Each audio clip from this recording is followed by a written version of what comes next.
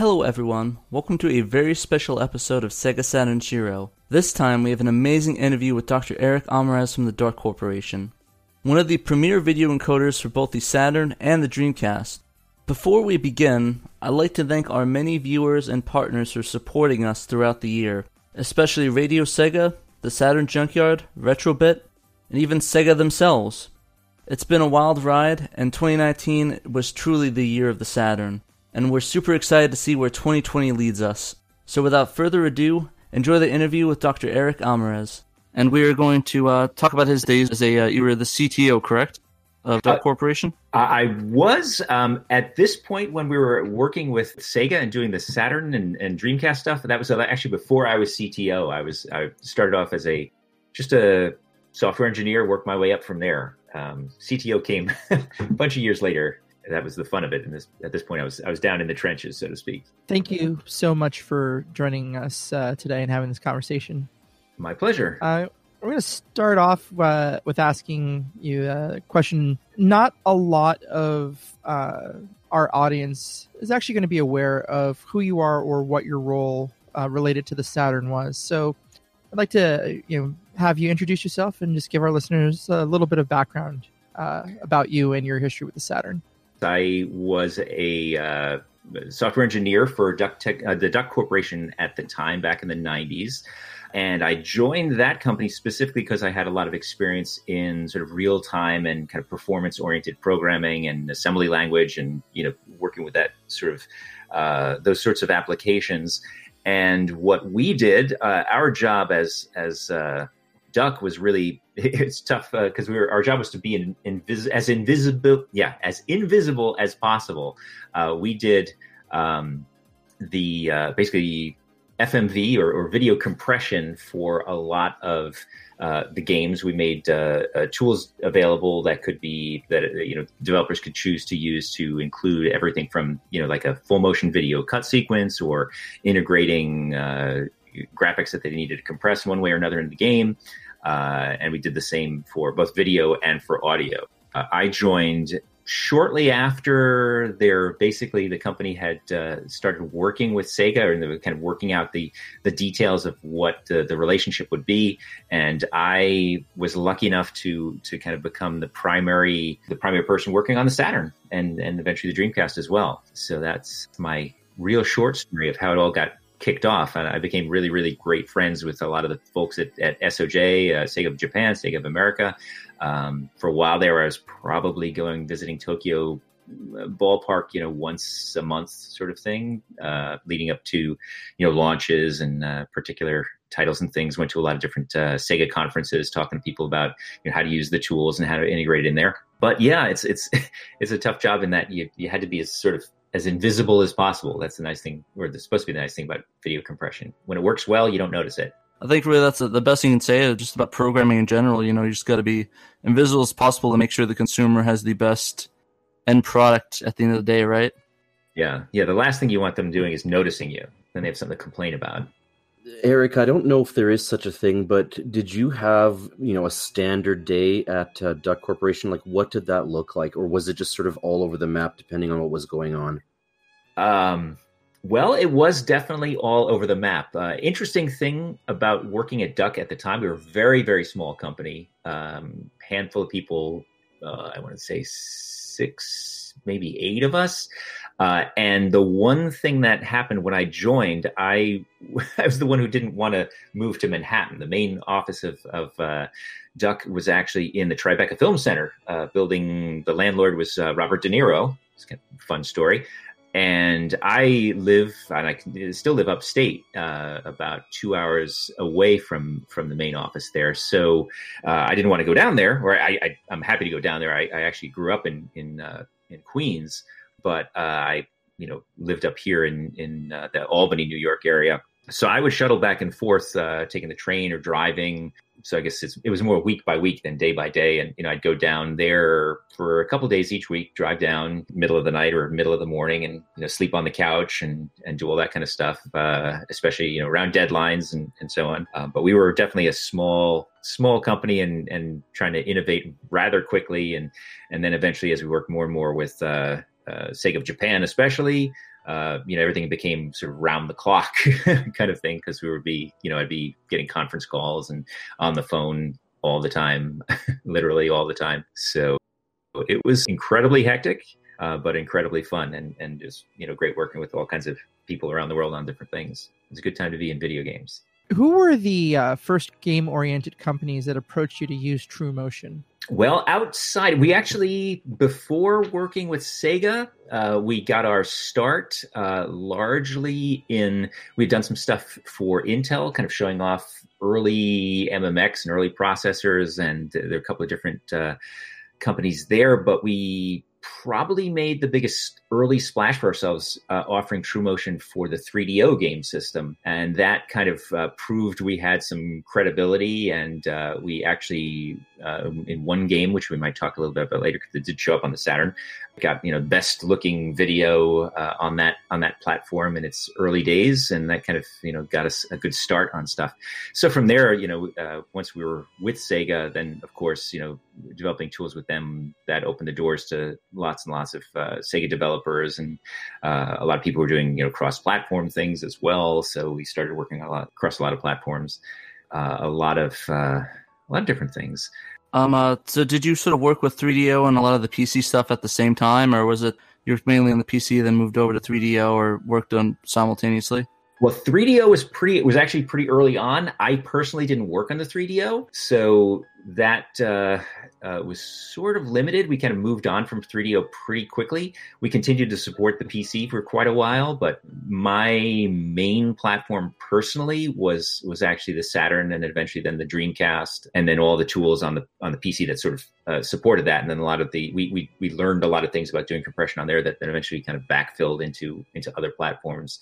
And we tried to also maintain kind of standard interfaces and standard libraries and things. So if someone developed a game on the Saturn, they could easily port at least our pieces of it to other platforms as well.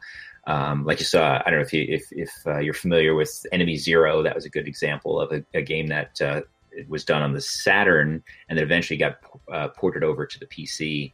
So that was a good example of that, I think. Was it hard to sort of port the codec and engine over to different consoles, or between Saturn and PC, or was it seamless in a way? From an interface point of view, it's pretty straightforward. From a performance and coding point of view, we had a lot of work to do. Obviously, the platforms back then were not nearly as fast and processor capable as things are today. Gigahertz back then, as opposed to gigahertz. So we spent a lot of time optimizing code. I spent the better portion of my time continually optimizing for the SH2.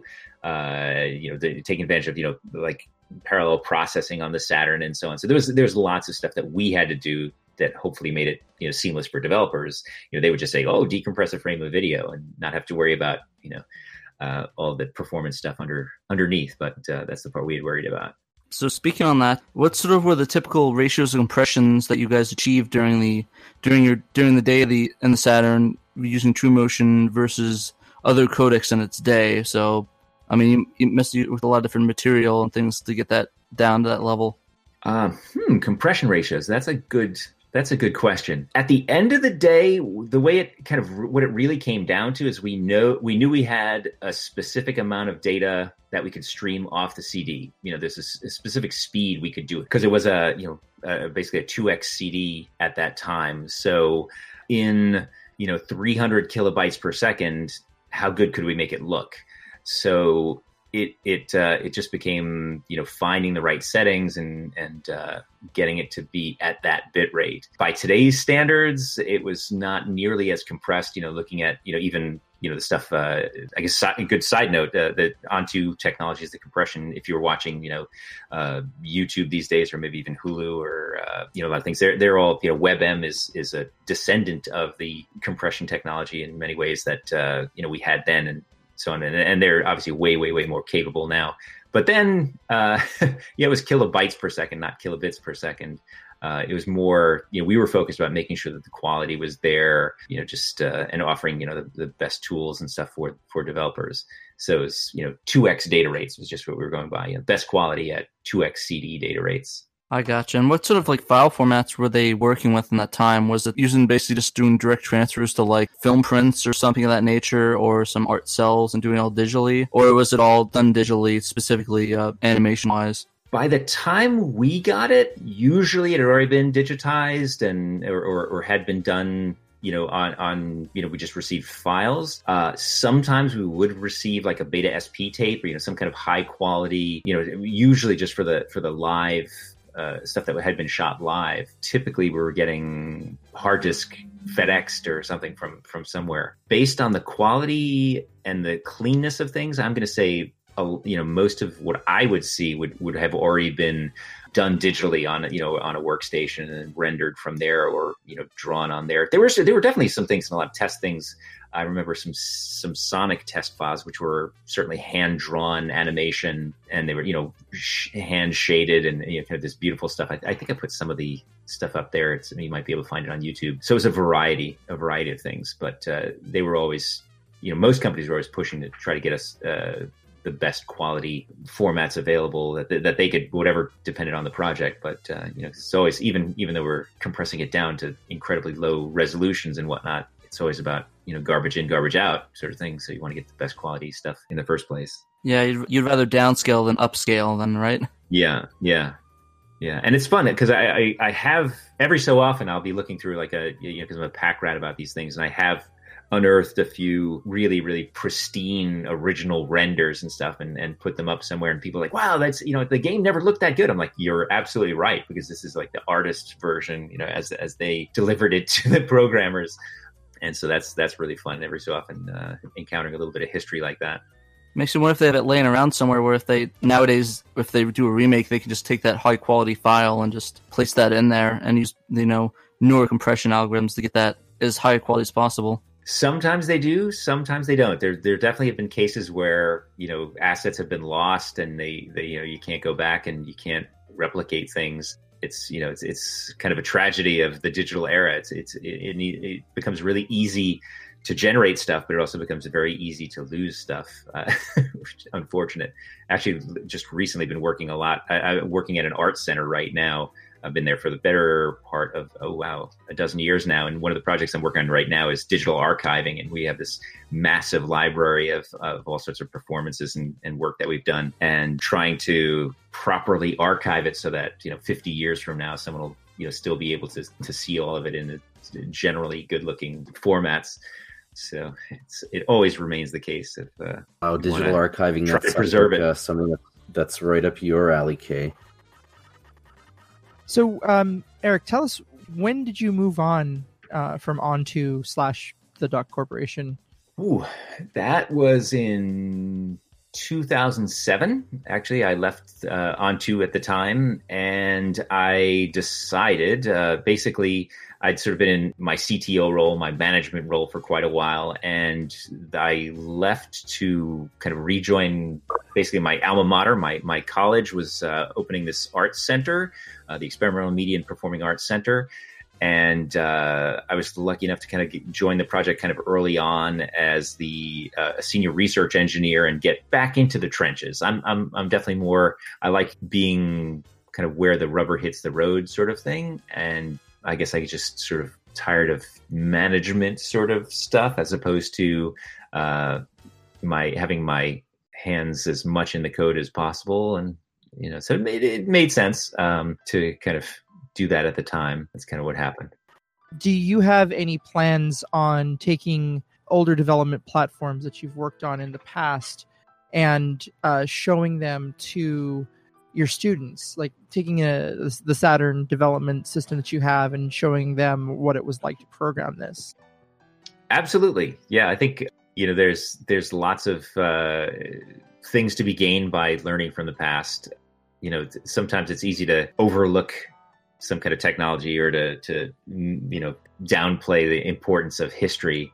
Unfortunately, not my original, the big systems that were the size of, the original prototypes for the Saturn were behemoths. They were the size of a microwave oven, a big microwave oven. Yes.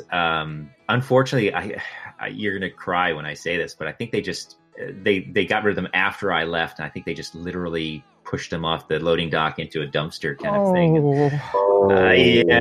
Yeah, right. It's like, wish I should have taken them. I really, really should have taken them. But that was, I was like, what happened? We got rid of all this. Oh, no.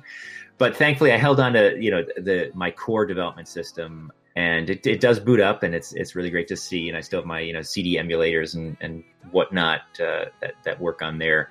Yeah, students love to see that sort of thing as well, and it's curiosity and retro gaming and nostalgia gaming is very much alive and well. And the stuff that happened then is impacting what's being developed now, and the styles, the formats, the looks, the gameplay.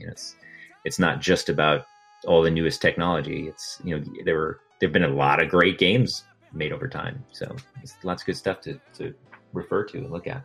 But yeah, I'm excited to actually put that on the shelf. I have to bring in you have to bring in a CRT, which is going to be fun. I think I'm going to keep my big 27-inch Sony at home so I can still play House of the Dead with with my light gun, but I have to bring at least like a 13-inch CRT so they can experience it.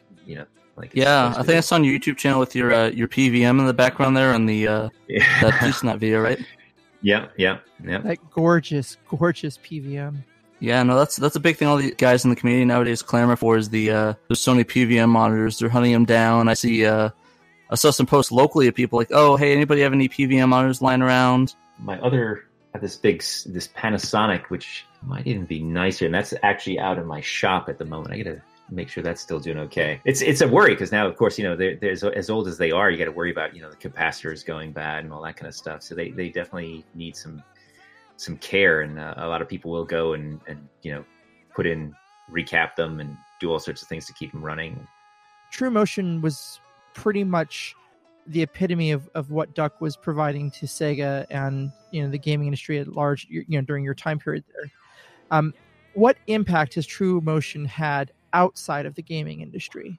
You mentioned a little bit about this before, but if you can go into depth about it.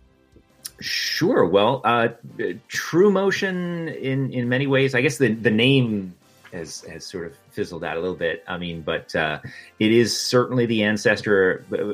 Shortly after I left in 2010, I think now. I left in 2007. So Onto was purchased by Google. So it became the TrueMotion stuff, which had then become after TM2 and TrueMotion 2X. There became VP3, which is sort of a renaming of TrueMotion, and also it incorporated a lot of new technologies. We had acquired another company and kind of shifted to some frequency domain based compression stuff, and but still kept a lot of our core stuff in there, and it continued to evolve and so on. And that's become WebM and the new advanced. It's not the H.264 advanced media codec, but what's the latest name? It's been changing a couple of times now, but the open codec that Google and a lot of different companies are working on is a descendant of TrueMotion. And I know at Google, a lot of the folks who were at Onto and actually had done various versions of even some of the TrueMotion stuff, some of the compression tools back in the day are still working diligently on the latest technologies out there. So a lot of people are actually using descendants of those codecs today, more so than back then. So there's billions of them out there now, as opposed to millions. So. I know that a lot of the TrueMotion stuff back in the day were really used on CRTs. I was curious, when you guys were developing the codec, was there any thought of going to LCD? And I was just curious if with the LCD, if you guys thought, oh, maybe we should future-proof this for LCD, or you had any LCD testing rigs that you worked on. There were things we did, and we took advantage of on CRTs to kind of disguise certain types of artifacts and things in pleasing ways, and the ways you would notice, in terms of, people are used to, scan lines and so on. So a lot of the time when we were doing and blurriness between scan lines, so we had some special modes if you needed, extra compression. There's this famous mode that we referred to in-house as Fat Freddy mode, which there was a game called Fox Hunt. I think it only came out, it might have been just a PC game early on, I forget now. And it was all FMV, and they needed just so much compression going on. So we would do this, we offered this mode where it was like a 3/2, 2/3 sort of like squished horizontally because of, you could kind of count on a certain amount of smearing across the horizontal scan lines as opposed to, trying to keep things crisp across scan lines. So we played games with that. And there was a lot of things that we also did early on inside of our algorithms specific in terms of how we chose basically the delta sets. It was all, I guess now you can find out all this stuff since it's all been published and patents have we did a lot of stuff with basically sort of a two-dimensional delta coding at the time. And by choosing very carefully how you did that delta coding, you could introduce artifacts or keep your artifacts looking very natural. Like we were very famous for having sort of a very film grain kind of texture. So our artifacts had a generally pleasing texture, especially if you looked at sketches or anime, hand-drawn anime and so on. We could kind of tune our settings to kind of hide the artifacts in ways that were that fit the artistic intent of the video itself. Like we had, a set that would work better for live video and a set that would work better for hand-drawn animation or flat animation or things like that. Let's see. We didn't really worry too much about LCDs at the time. That really came, the commonality of LCDs on desktops definitely came more after we had done kind of the shift to more kind of frequency domain DCT based transformations that other codecs also used. So that was a different era, a different style of compression by the time that LCDs were far more common.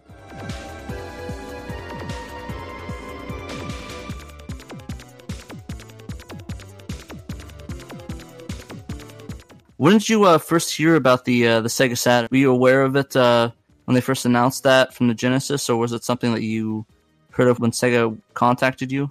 I joined Duck after the initial. So I think in the first days when I first joined the company, I think we already had the big Sophia box, and it kind of had been unpacked in the Manhattan office, and everyone's kind of staring at it, being like, "Well, geez, now what do we do?" And I was the crazy one, was like, "Yeah, give it to me. I'll figure it out." So I had I dove right into that after it was sort of a foregone conclusion we were doing it. I hadn't been a super active gamer at that point. I'd done more sort of audio stuff and music stuff, and then I was doing process automation, and I was more a kind of casual gamer at that point, at that instant. So if you ask me, 32X versus, Master System versus, that kind of thing, at that point, it wasn't, I wasn't as plugged into it. I was an Atari ST programmer, actually. The Atari ST was my big platform. So I did a lot of gaming on that. And that's how I got to know Dan Miller, who was the CTO of Duck at that point. I guess he was president and CTO, and Stan Martyr was our CEO. So they were the kind of co-chieftain of the company. So yeah, I early on, it was, we were going to do it, and I was like, all right, this is mine. I want to do this. You just knew of it as the Sophia at first, right? It wasn't like... Well, I knew it was the Saturn. It is, we had heard code names about, the other platforms, the Neptune and, different things. It had that wonderful CD, the CD sitting on top of it. So we knew it was a Sega box, and it had, logos and stuff on it, just printed on these wonderful big gray or beige metal things. Sophia, we knew it was the Saturn. You mentioned, obviously being heavily involved with Sega in that time, and you'd mentioned that you'd done a lot of visits over to Sega of Japan, and so we're just curious, what was that experience like? And I'm asking because us fans, the guys that don't have any inside track, it always seemed that there was discord between the American and Japanese offices. And did you get any sense of that at all? Like, what was your firsthand impression during those visits? Ooh, that's a good one. They definitely were two different, I don't want to say two different companies, but, two different offices. There was a tremendous amount of respect back and forth between each one, but they, had different things that they focused on. And, I wouldn't say, it was discord or, it's like friendly competition, maybe sort of things. They had different markets, and they knew there were, different types of games appeal to the Japanese market than the US market and so on. But, it was very interesting. I mean, I dove into Japanese culture at the time and stuff. And it was really interesting because literally the boxes came to us with just, lots of manuals that were all in Japanese. There wasn't a lot, clearly this was developed, the hardware was developed in Tokyo, and that was a challenge. And I remember talking to some of the folks at Sega of America saying, oh yeah, I get the disc streaming at, I'm getting the real 32X out of it. And they're like, what? How are you doing that? How's that? Yeah, we didn't think that was possible. I'm like, well, I went this, kind of dove in and just hacked at it. Eventually I did learn some Japanese.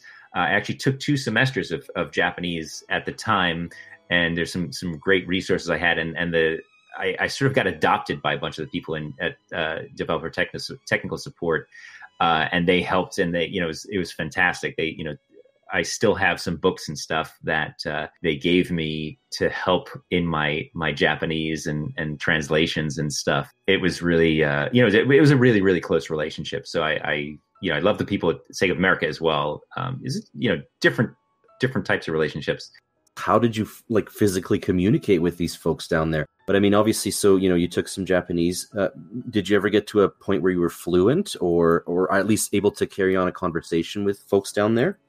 Yeah. I mean, they're obviously their English was generally way better than my Japanese. I'm not going to pretend that I was really fluent. I got to the point where I could carry on a conversation with a stranger on a bus. So that was pretty good. A funny story. I remember going and, telling people in a meeting and they said, that just everyone starts laughing after I told them, yeah, I just arrived and I took the plane and why is everyone laughing? And they said, well, it said you just arrived by bicycle. And I was like, oh, whoops, but it was really, it was great, because they were, and that was something, for me, that was a real personal growth opportunity because I found that I was more accepted by them and got access to things because I was very, very open to Japanese culture. And the funniest joke, or one of the funny jokes was like, I forget who said it, but someone from SOJ said, Eric, if only you had been born in Japan, you'd be Japanese.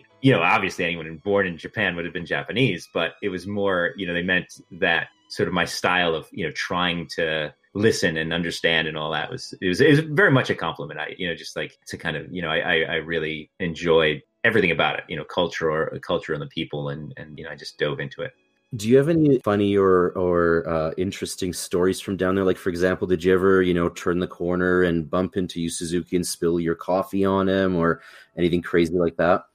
Fortunately, no. I never spilled coffee on him or anything like that. I remember, and this isn't so much a funny story, but it's a very interesting one. I remember, and I guess this is more a Dreamcast story than a Saturn story, but I'll share it anyway. I remember we had been working on a new version of True Motion. It's True Motion 2, and a different team, some different folks at Duck or Onto, I forget if we were already Onto at the time, had been working on it. It was definitely more CPU intensive, and it was more optimized for running on a PC. And the folks at Sega, we're going to show it on the Dreamcast, and we wanted to make it work there. And I had to go and show it, and we're showing it on the PC and the performance on there. And they're like, well, we've looked at the performance on here. We know it's not going to work. It's just not going to perform adequately, or on the Dreamcast. We're not going to have the horsepower that you're demonstrating on right now. How can we know that this is going to work?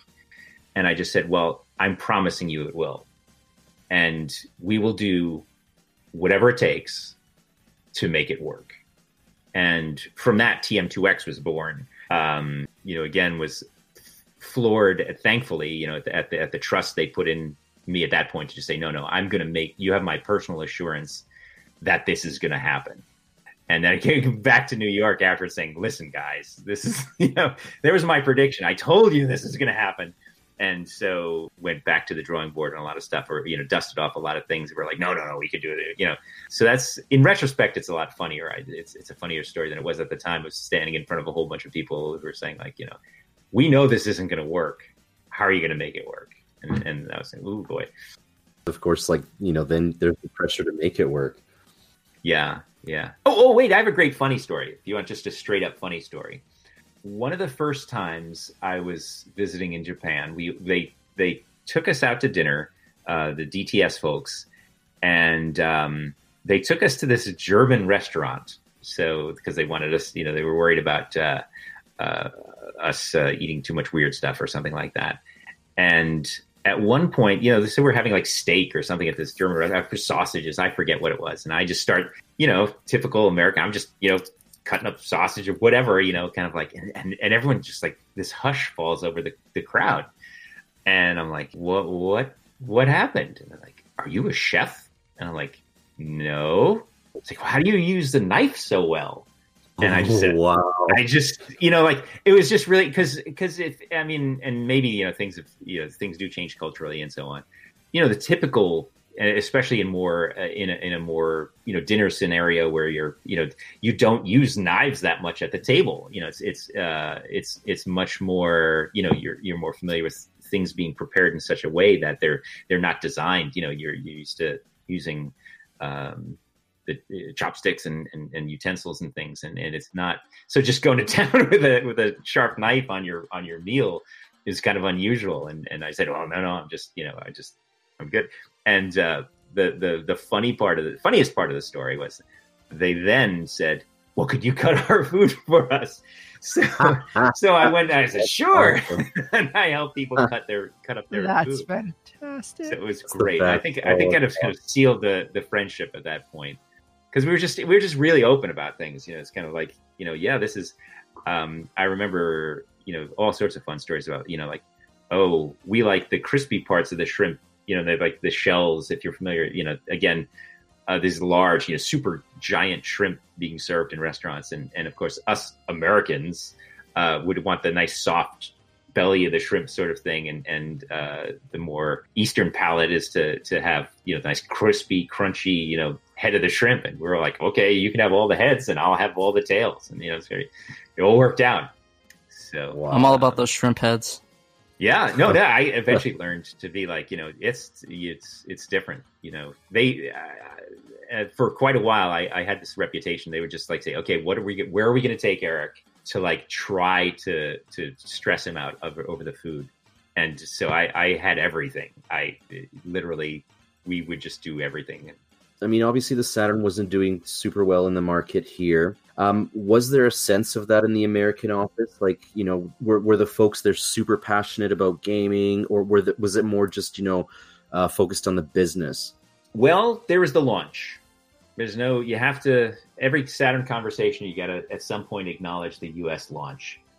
And I think that, I remember being, I forget what conference, I think it was a developers conference I was at where they announced it. I was at that conference and just jaws dropped when it was like, okay, it's gonna be, everyone was excited to try to beat Sony to the punch, but, as developers, and we're like, oh my God, how could you not have warned us?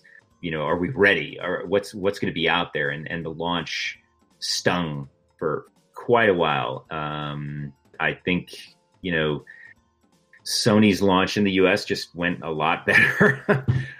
and that was tough. And I think there were some fantastic games and games that were, that came from SOJ that did tremendously well, and, beautiful, gorgeous. One of my favorite games, they didn't use True Motion, but I'm a huge Panzer Dragoon fan. So the games were there, the technology were there. It was, it was a challenge to program on the Saturn, certainly. It's tough to say why didn't it do as well in the States. It was a little more cutthroat, and I think Sony kind of focused on things here, and the developers I think found the PlayStation a little bit easier to develop for, and it's tough. Going to be getting the remake of Panzer Dragoon? I am waiting with bated breath.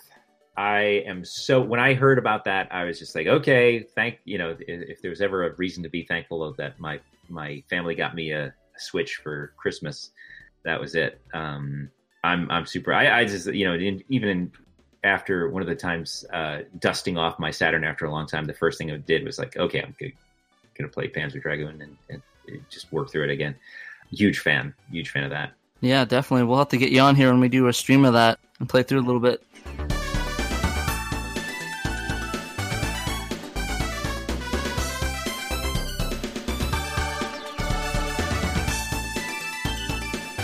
Do you have any odd, neat, or unusual Sega hardware or software from back in the day? I do, as a matter of fact. I haven't seen this show up much. I'm sure they're probably still out there. I have the IR remote wireless controllers. And so there's an adapter you plug in the front. I don't know how many people, maybe everybody has them. I don't know, but I haven't seen them too often. And I was a big fan of these, so you could, do these, have the wireless controllers. I don't know, are they odd or rare? I don't know. You guys tell me. You know better nowadays, I guess. Yeah, they are getting pretty obscure. Those I have a receiver and a single controller from Japan, and then I've got the dual controller and receiver from Europe. So I've got like one of each of the setups. And I'll tell you, man, the European ones, the black casing versions, those are pretty pricey these days.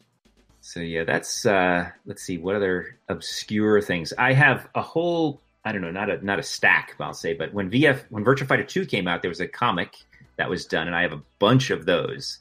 So I've got bunches of memorabilia. I used to get Christmas cards from folks both in SOA and SOJ that I've held on to and stuff like that. I've some conference, some fans and things, and all sorts of memorabilia. Hardware wise, I still have my developer kits and stuff. I'm sure that's fairly rare at this point. I'd have a hard time parting with that. But consumer wise, I think that the light gun, it's that, and the wireless controllers, some Dreamcast stuff. I had one of it's a Godzilla VMU, visual memory unit. So I got some things for that, which are unusual. So lots of little fun things. That's really cool though. You've been playing a lot of you play a lot of light gun games? I can't say a lot. House of the Dead was just one of my favorite. I love House of the Dead. I'm big, the classic sort of thing. I started working through. Kay, you got me back hooked into it, and I haven't looked at it in a while. One of my another light gun game. We'd have to come back to that one. But yeah, one of my favorites was, I know we played way too much House of the Dead when we got the light gun at the time. So it's just both the nostalgia, because that had been the game that we played it a lot. No, that's the game I played when I was a kid as well. House of the Dead 2, when that came to Dreamcast. Yeah, played a ton of that. That was the party game. Have friends come over and switch out every time someone died.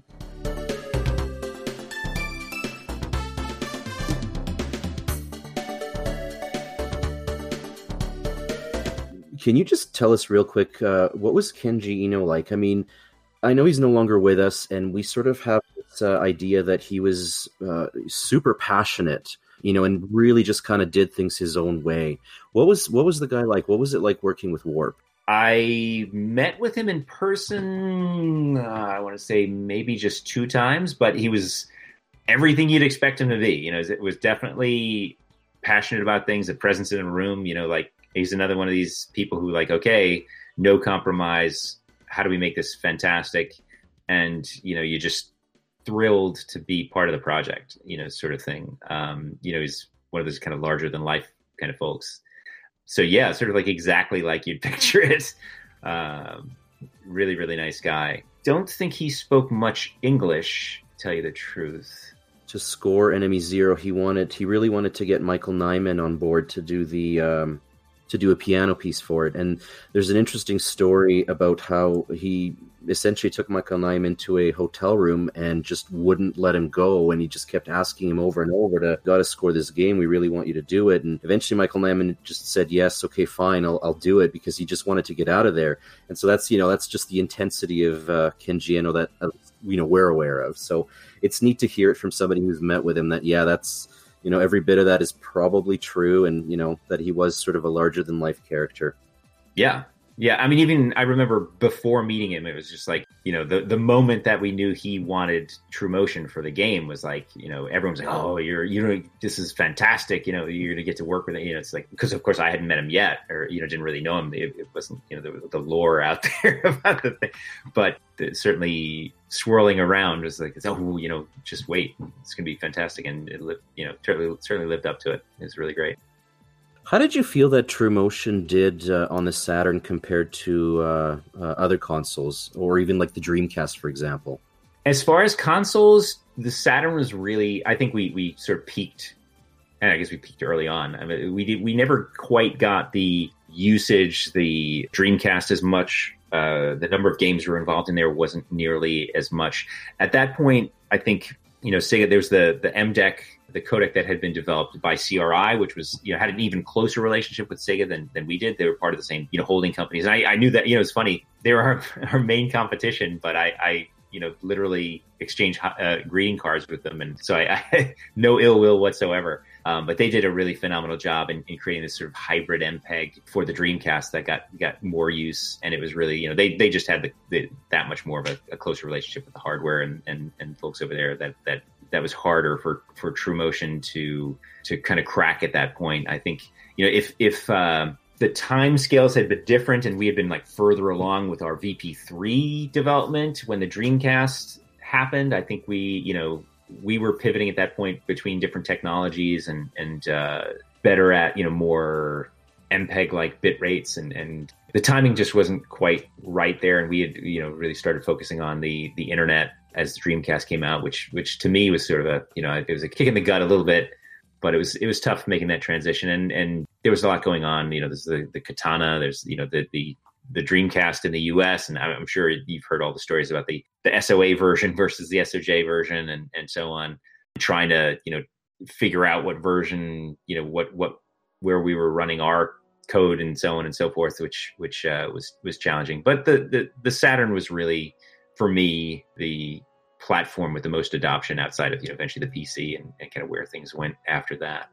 I actually had done a PlayStation, an original PlayStation version of TrueMotion, and there it was kind of even harder because the MDEC that Sony had that kind of built-in JPEG decoder block in the PlayStation. That was a tough nut to crack for a software-only codec.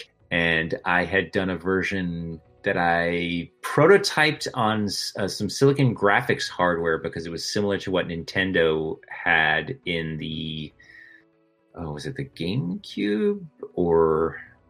I think they're using that in the N64 days for the SGI machines. Yeah, that was the one. Yeah, right. GameCube was after the 64, right? Or am I missing? Yeah. So that I had done something that was close to, because we were hoping to do a lot more with developers who were going to work on one system and port across. There's actually, Sega was working on a game called Sacred Pools. I don't know, have any of you heard about Sacred Pools? It made a big, pardon the pun, big splash at E3. It was a kind of a pet project of one of the higher ups at Sega of America, and it was going to be cross-platform. It was going to be, the guys at Code Monkeys were developing it.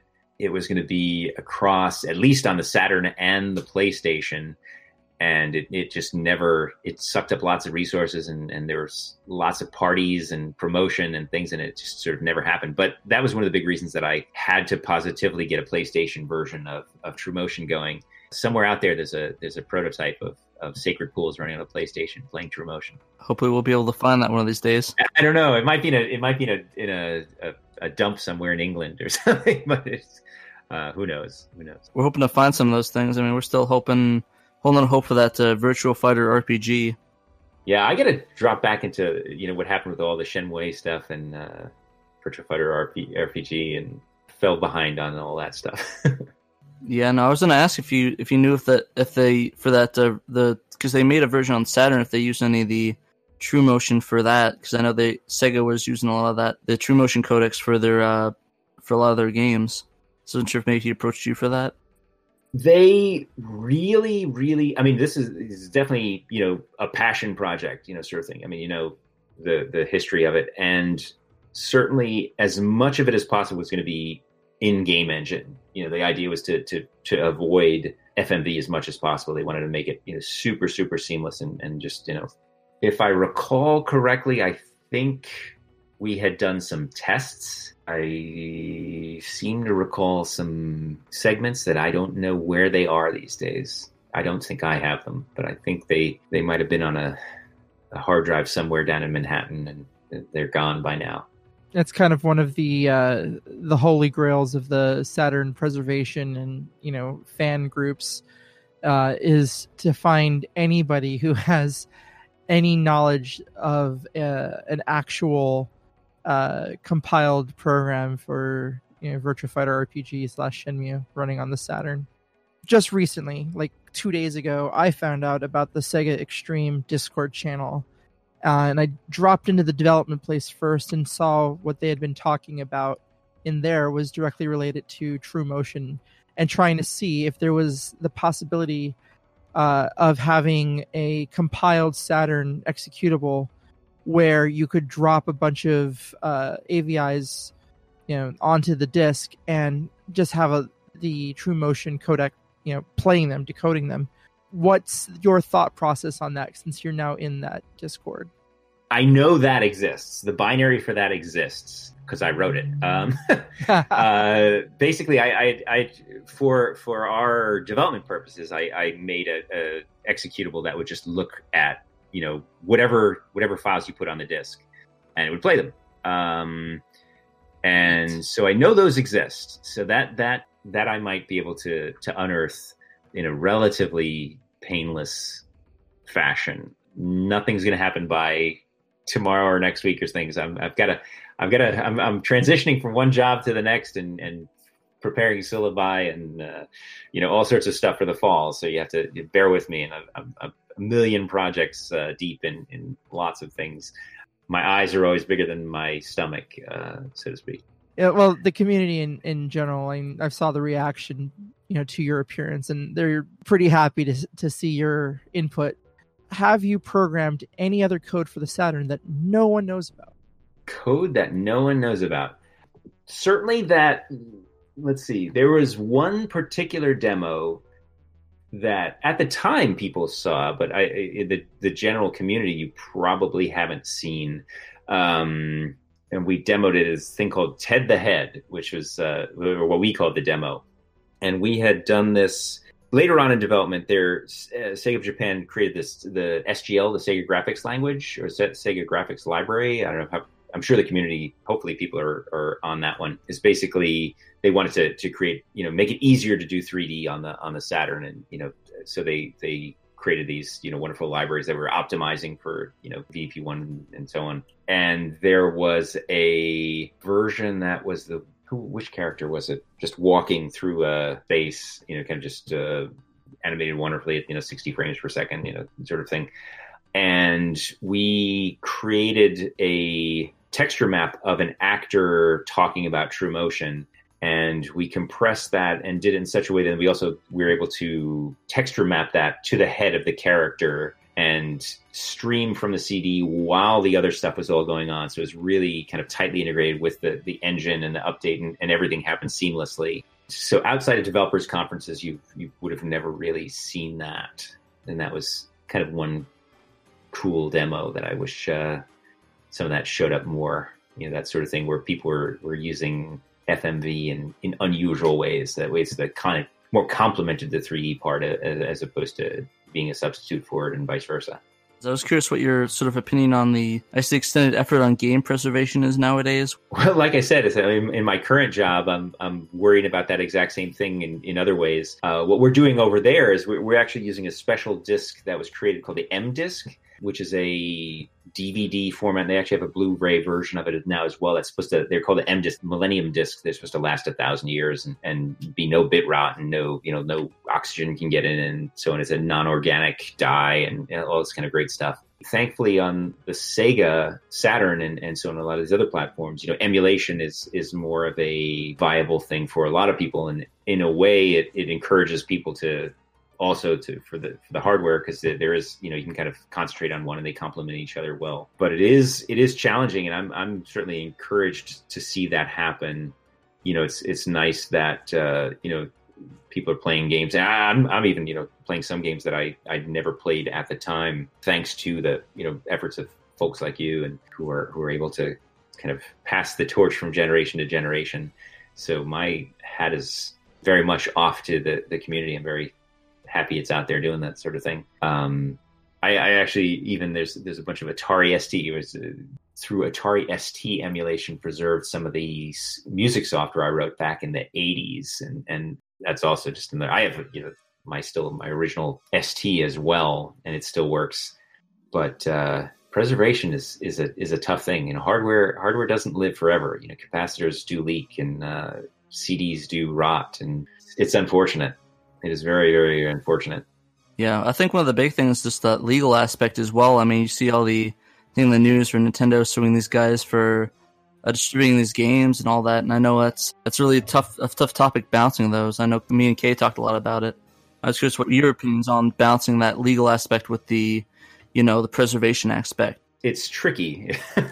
It's definitely tricky. The challenge, as the folks like Nintendo and the IP holders, they're always concerned. It's the Disney effect of you have to be really, really careful about your IP, because if any of it gets out in the public domain, then suddenly it opens the doors to suddenly you don't own the rights to Mickey Mouse anymore. I can respect that, but it is a shame to potentially lose stuff as well. We shifted, we started off being very, very, very proprietary at Duck, we were all about the, our IP and so on, and went through a big shift. Obviously now with the Google version, it's all just open source, and it's freely available, royalty free, and so on. So thanks to, a company that took the exact opposite. They provide their software for free. That's a way to give things a life of their own. So that's really, it is a balancing act to get stuff out there. I mean, MAME has been facing that problem for a long time, and obviously it still exists. And I think it's one thing to preserve things, it's another one to distribute. And,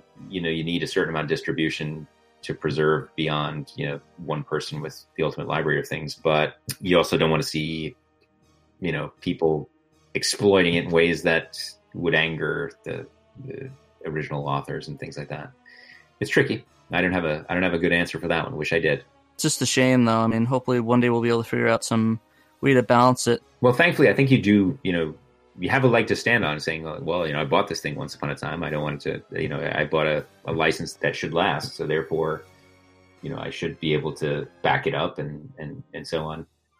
One of the big aspects of, modern day retro gaming is that, the cost of some of these games have skyrocketed over the last 10 or 20 years we see some companies will go ahead and put like a collection together.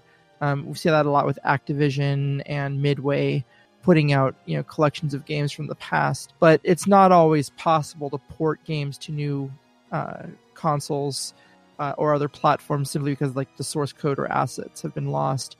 So this is something that keeps coming up with, guests that we speak with at Shiro here, is the feeling about emulating a game that's not available in the first, party market, going in and just going to a retail shop because the system's been, out of production for 20 years, versus being forced to pay $500 for a copy of Panzer Dragoon Saga when we know that there's a limited number of them out there and its popularity has caused its value to rise in the secondhand market. So do you have thoughts about that, that juxtaposition of being able to experience a game regardless, or does an end user have to go out and purchase it on the secondhand market? I have this lofty, weird position of my own where I don't know, especially, I mean, on the Saturn, I was lucky enough to sort of be provided, and always the rule was I could get any Saturn game, or I was entitled to play any Saturn game I wanted to. It sounds weird, but it was kind of the case. So today, if I would have no problem playing a backup because that was my arrangement directly with sort of Sega, and that's a weird weird position to be in. Certainly, any True Motion game, I would have no qualms about playing a backup of it because that was my deal. However, certainly it's tough with digital media in general. It's like, should everyone be allowed to appreciate the Mona Lisa, even though you don't own a copy of it? I'm okay with people using software that I wrote years and years and years ago and not paying me for it. There's other software out there that's been released and open sourced and things like that. It's definitely tricky because I think everyone here and probably everyone in the community, if they had an opportunity to buy these games on a first-party market and give their money to Sega, they'd be more than gladly to give it to them. But it's like, realistically, I don't think they're going to be printing, Saturn games anymore, even if they wanted to at some point. Well, not with that attitude, Pat.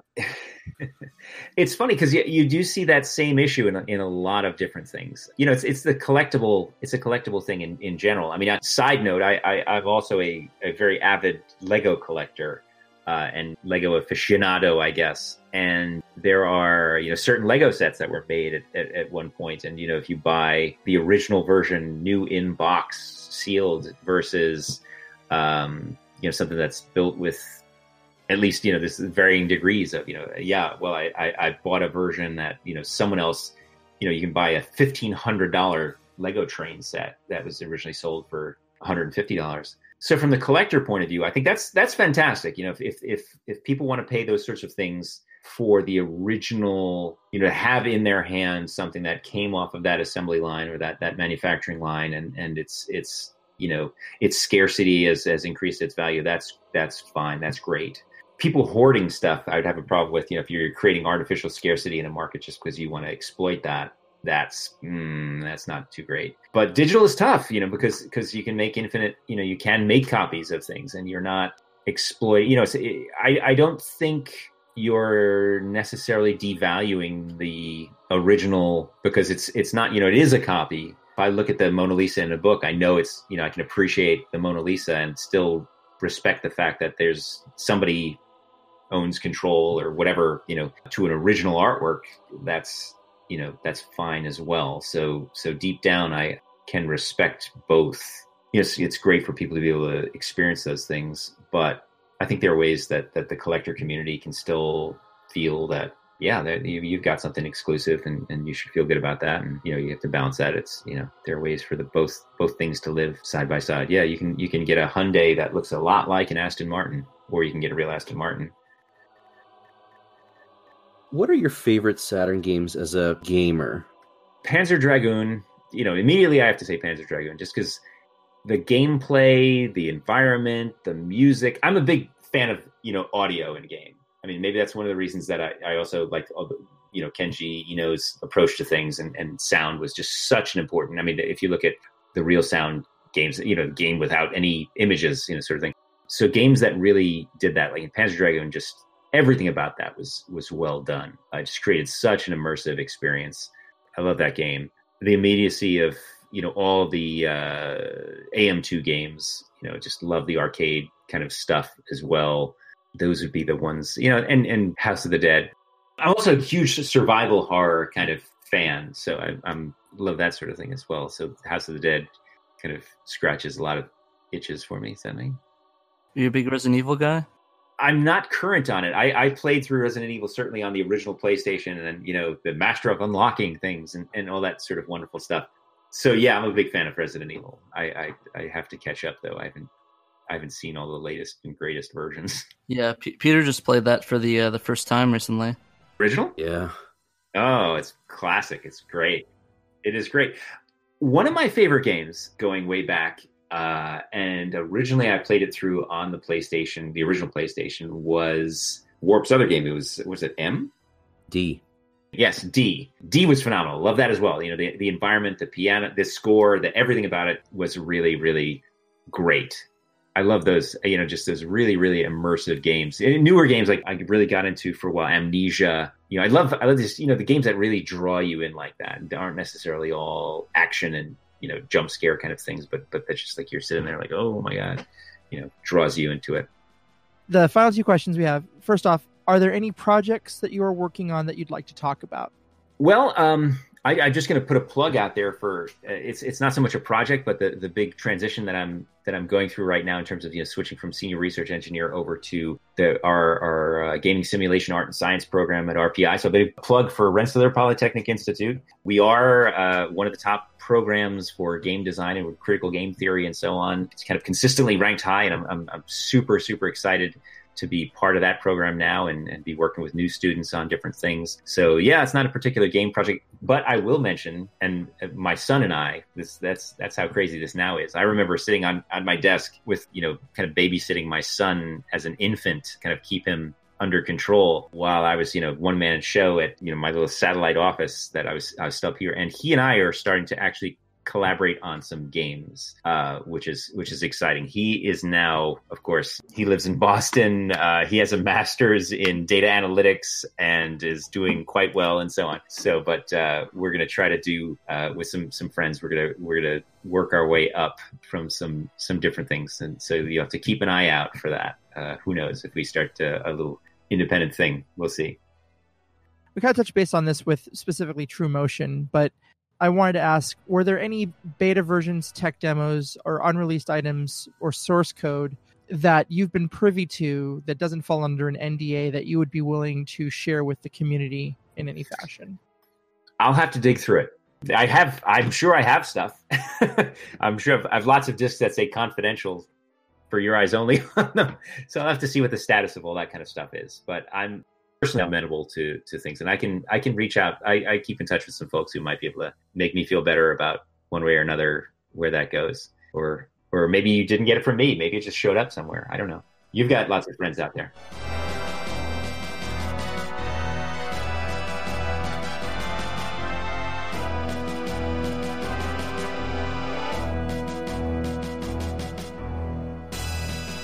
Today's obscure game in the cast is going to be The Horde on the Saturn, originally released on the 3DO and MS-DOS in 1994, and Sega Saturn in Europe in 1995, and North America in 97. The idea with the Horde is basically you play this squire. This it starts off with this lots of FMV in it, and it was high production value at the time. Kirk Cameron of which I forget which sitcom he was in. He was the character, the lead role, Chauncey, who is this kind of squire who saves the king from choking on a piece of mutton or something like that. And as a favor, he says, "Oh, okay, I'm going to grant you're now Sir Chauncey, and you're going to be granted this land in the kingdom." And so your role then is to develop this land, and so you have sort of a civilization kind of thing going on, and the challenge, of course, is that you never get the prime spots. You're always it's like some kind of swampland or something like that, and there's always the Horde, and the Horde are sort of these kind of gremlin-ish characters that are going to do their best to eat all of your. They particularly love cows. So you're going to eat your cows and your villagers, and they can just come in and do their best to destroy everything. And the better that you do, you eventually build castles and you create this wonderfully productive regions. And as you move along, you get granted more lands and so on, and much to the chagrin of the king's right-hand man. And I don't want to get too spoiler in all of this, but so you're all constantly rewarded with new FMVs and little cut sequences and come in and little animations of the hordelings, as they were called, doing different goofy things and newscasts and trying to trick you into doing stuff. And so this top-down strategy planning, so city building, defend the castle sort of thing, being attacked by this horde all the time. And it's a lot of fun. It's definitely one that's out there. It's like you said, it's pretty obscure in that you wouldn't think of it immediately. I wouldn't even when I think of it, I think of the 3DO version, which is the first version that we did. But there was the Saturn version of it.